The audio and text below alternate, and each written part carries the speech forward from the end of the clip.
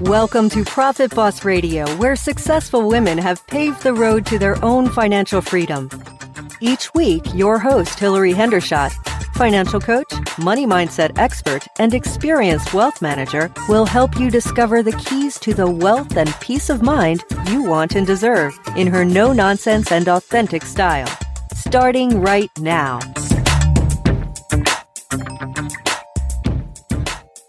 Welcome to Profit Boss Radio. I'm Hilary Hendershot, your host.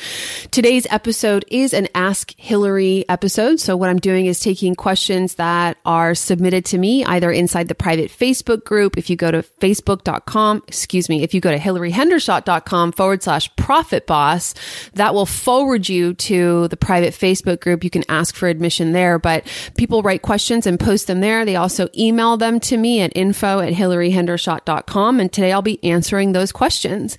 Before we get started, I just want to point you to a survey that I'm asking you to fill out for my podcast listenership. I am only promoting this survey on the podcast, so I want to hear just from my listeners. And I'm sure you're on the road or on the bus or on your jog and you're not near your computer right now. But if you could find it in your heart and in your calendar today to spend 5 minutes filling out a survey, would really help me serve you better, know what works for you on the podcast and what doesn't work, and help me get better so that I can do a better job of moving you towards your financial goals. Let's get started. Today's first question is from Amanda. Hilary, I know you're always talking about how investing in index funds is better than investing in Wall Street funds, but my question is, should I be invested in anything right now? I keep hearing we're in a bubble and the crash is coming. Should we maybe put some money in cash right now? Good question, Amanda. Here's your answer. I get it. There is a lot of noise about the stock market right now, and maybe for good reason. The Dow blew past the 20,000 mark in late January and then climbed above 21,000 just a month later. So the media has entered into full swing in its "how much longer can this bull run continue" mantra. The current bull market, which began at the trough of the market in 2009, actually turned 8 years old on March 9th of this year. All in, the bull market we're now in has raised the Dow an incredible 14,300 points, while the S&P 500 has more than tripled. Actually, it's grown about 250%, so tripled and then half again. I do think that somehow the pundits and the media are in cahoots with one another about when to start beating the stock market bubble drum.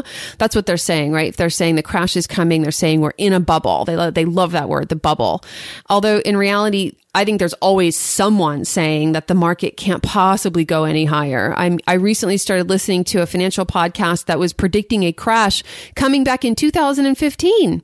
If you'd have taken that as gospel and sold out of, say, an S&P 500 index fund, you'd have missed out on more than 13% returns since then. And you can find credible sources on both sides of the debate. Here's a few lines from a recent article on Seeking Alpha, which is a finance blog I think of as fairly credible. It's titled, "Janet Yellen, Are We in a Bubble?" The article says, point blank, that PE ratios across the stock market are way too high. It shows a bunch of charts, and then it says, we're in the biggest stock market bubble of all time. I'll get to what PE ratios are in just a second, but first let's look across the divide to another expert telling the opposite story. Back at the end of February, Warren Buffett went on the record saying, "We are not in bubble territory or anything of the sort." Buffett explained that since interest rates are so low, stocks are actually on the cheap side. In other words, interest rates are tied to things like CDs and bonds. And if interest rates are high, then the return I can get on a relatively low risk investment is also high because I can buy a CD or a bond. But interest rates are not high right now. They're low. So stocks are basically the only place I can have my money right now that provides me any kind of interesting return.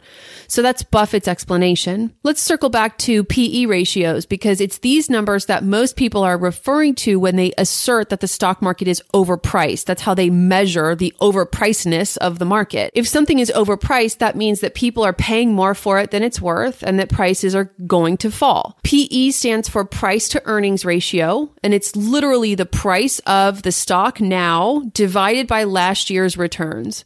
So the multiple there tells you how many times earnings people are paying for one share of the stock. So if your firm earned $10 per share last year and the current price of your stock is 100, that's a PE of 10. Pretty simple, right? Where it gets complex is that there's a widespread misnomer that PEs that creep up higher than they've been before always foretell a fall. But that is not the case historically. And even if a stock or industry or the entire stock market is overpriced, there's just no way to know how long that overvalued market might continue to remain overvalued. More importantly, there is no way to know how many tremendously positive trading days you'll miss if you decide to sell out of the market and sit in cash. Here's some of the data on the folly of sitting out of the stock market. So for a $1,000 investment placed in the S&P 500 index fund from 1970 through 2015, you'd have turned $1,000 into $88,454. But if you had missed just the one single best trading day in that 35-year period, you'd have cost yourself $9,000. That's more than 10% of the entire return or net ending account value. If you had missed the 5 best trading days in that 35-year period, you'd have cost yourself almost $30,000. And if you had missed the 25 best single trading days, you wouldn't have $88,454. Instead, you'd have $21,070. I'm going to put that research in the show notes so you can see the calculation in detail if you want. So, Amanda, the answer is that despite what you hear and read in the media, there is absolutely no way to know when the market might head downward. And more importantly, you don't want to take the risk of missing one of the best days.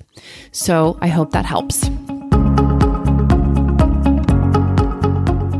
So here's something kind of exciting. I am looking for a paraplanner to join the team. A paraplanner is a junior advisor, relationship manager. This person is probably already a certified financial planner or a registered paraplanner. As you know, if you listen to this podcast, you know that I am not your father's financial advisor, and this is not your typical paraplanner position. This is a really exciting time in the firm's growth, and this will be absolutely a key position.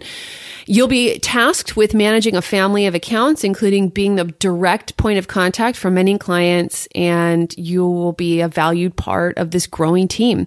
For more details, go to hilaryhendershot.com/65. Look for the link to the job description and specific instructions on how to apply inside the show notes for today's episode. I hope to hear from you. Next question. From Patsy. Hilary, I love your podcast. Thank you, Patsy. My question is, what do you recommend for investments after you've maxed out your IRA contributions? I don't have a 401k at work and I'm trying to contribute 10% of my income to retirement savings. I don't have any debt except for mortgage debt. I currently save extra in 2 Vanguard tax-exempt funds. Is that a good strategy? My answer to Patsy. First, thank you for loving the podcast. And you've asked a really great question, which is basically, I can only put $5,500 into my IRA or $18,000 into my IRA. Where do I save after that's done? So the answer, assuming you don't own a business, is that you put it in an after-tax brokerage account. It's just like a savings account, except it lives as a custodian like Charles Schwab or Vanguard, and you can invest in mutual funds or ETFs in there. You pay tax on the income, and then you're left with the savings, which you can put in a brokerage account. If you're married, they might call it a community property or a joint tenants or joint account, depending on what state you live in. Then you owe capital gains tax anytime you sell shares that are in a gain position. But that's not bad. People who make money pay tax. So you just have to get used to that part. Patsy, I hope that helps. Next question is from Anna. I have access to buy my company stock and get a match from my employer as follows. Employee contributes 1 to 5% of gross eligible earnings, and employer matches 50 cents for every dollar I contribute up to $2,000. The vesting is immediate and there are no brokerage fees. I can sell or withdraw at any time. Of course, if I cash out, there are taxes, but I can also transfer the dollar amount to a retirement savings plan. I know that it's hardly recommended to invest in only one stock, but I'm wondering if the match compensates somehow for the risk. I love your advice. My answer to Anna, and Anna, I'm pretty sure she's in Canada. Anna, this sounds a lot like an ESPP, which is an employee stock purchase plan, which often gives U.S. employees a 15% discount to buy the company stock. So you can just max out the gift and then cash out immediately, especially since you have immediate vesting. You are correct that investing in single stocks is pretty risky. So I prefer the idea of diversifying those funds. Anna actually sent 2 questions, and her next question is about insurance.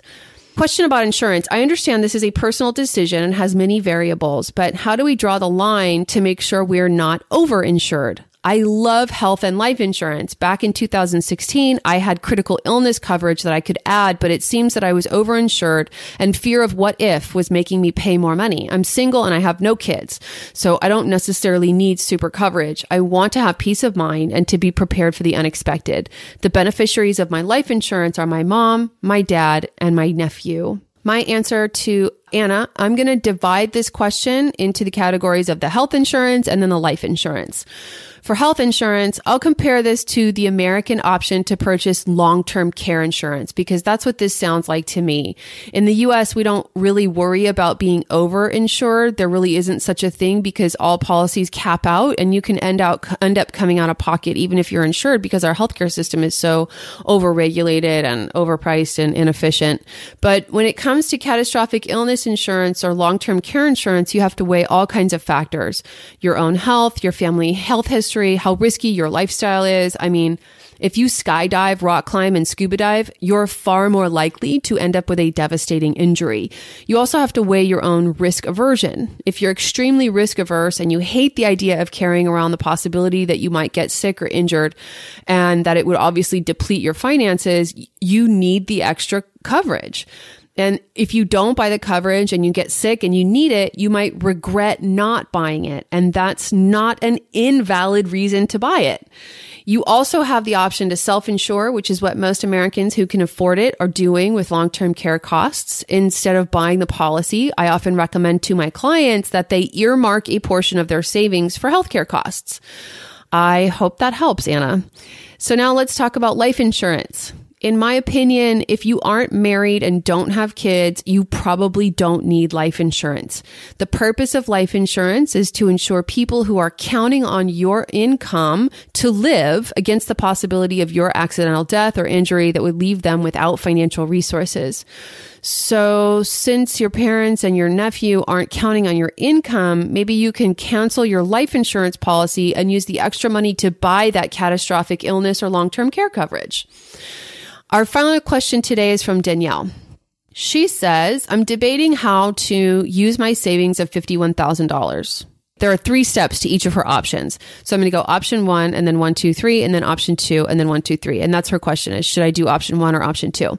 So option 1, put $5,500 into a Roth IRA. 2, pay my biggest student loan debt of $36,000. 3, keep the remaining $9,500 in an emergency fund. Option 2. 1, continue making income-based repayment of $225 and plan to have any leftover debt forgiven after 10 years. 2, invest $36,000 into an index fund. And 3, keep the remaining balance in an emergency fund. And she says there's that word again because she knows that I hate the term emergency fund. Yes, thanks so much for your patience and kindness. Okay, my answer. You're welcome, Danielle, for my patience and kindness. Listen, so I'm looking at your option 2 and it says continue making income-based repayment of $225 and plan to have any leftover debt forgiven after 10 years. So I think income-based repayment is designed for people with really low incomes. So you get to disappear some of your debt if your income remains really low. And this says for 10 years. So if your plan is to be on income-based repayment of tuition debt for more than 10 years, in order to do that, you have to keep your income low. I'm not a fan. I don't like that because I would love for you to have total financial freedom. There are millions of people making 6 figures and more. Why can't you be one of them?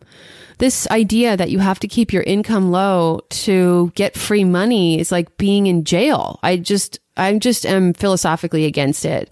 I really can't touch the question about whether you should put $36,000 into an index fund with a 10-foot pole because you're not a client and I don't know your time horizon or goals. But I see the main question here is whether you should pay off debt or invest the money. That's what I see as your real question here. And my answer to you is I don't care which one you do first. If your debt has a high interest rate, pay that off. If it doesn't have a high interest rate, start investing. Both of those actions are going to increase your net worth, and that's what I'm really interested in. The debt has you have a negative net worth, and the investment has you have a positive net worth. But no matter where you put it, your net worth is going to be impacted the same. The key is don't spend it. Danielle, thank you so much for your question, and thanks for being a Profit Boss. I hope you've enjoyed this episode of Profit Boss Radio, and I would love to receive your financial questions at info@hilaryhendershot.com, or again, join us in the private Facebook group, and we'll see you there. Hey, Profit Boss. Yes, you.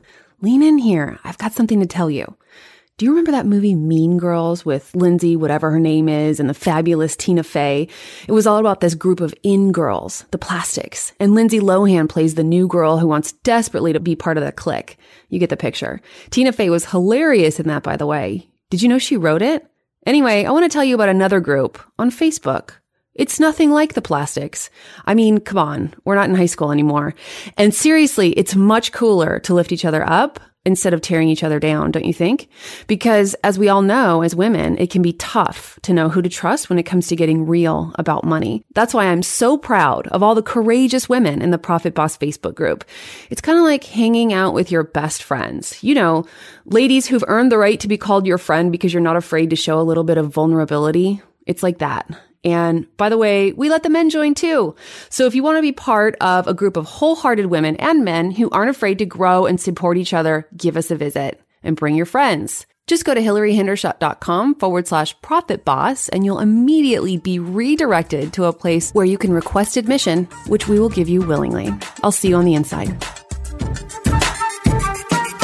Thank you for listening to Profit Boss Radio, where creating success on our own terms happens every day. You're not alone in your journey to a rich life, and that's why Hilary is here to add value in each and every episode. See you next time on the podcast for women and money.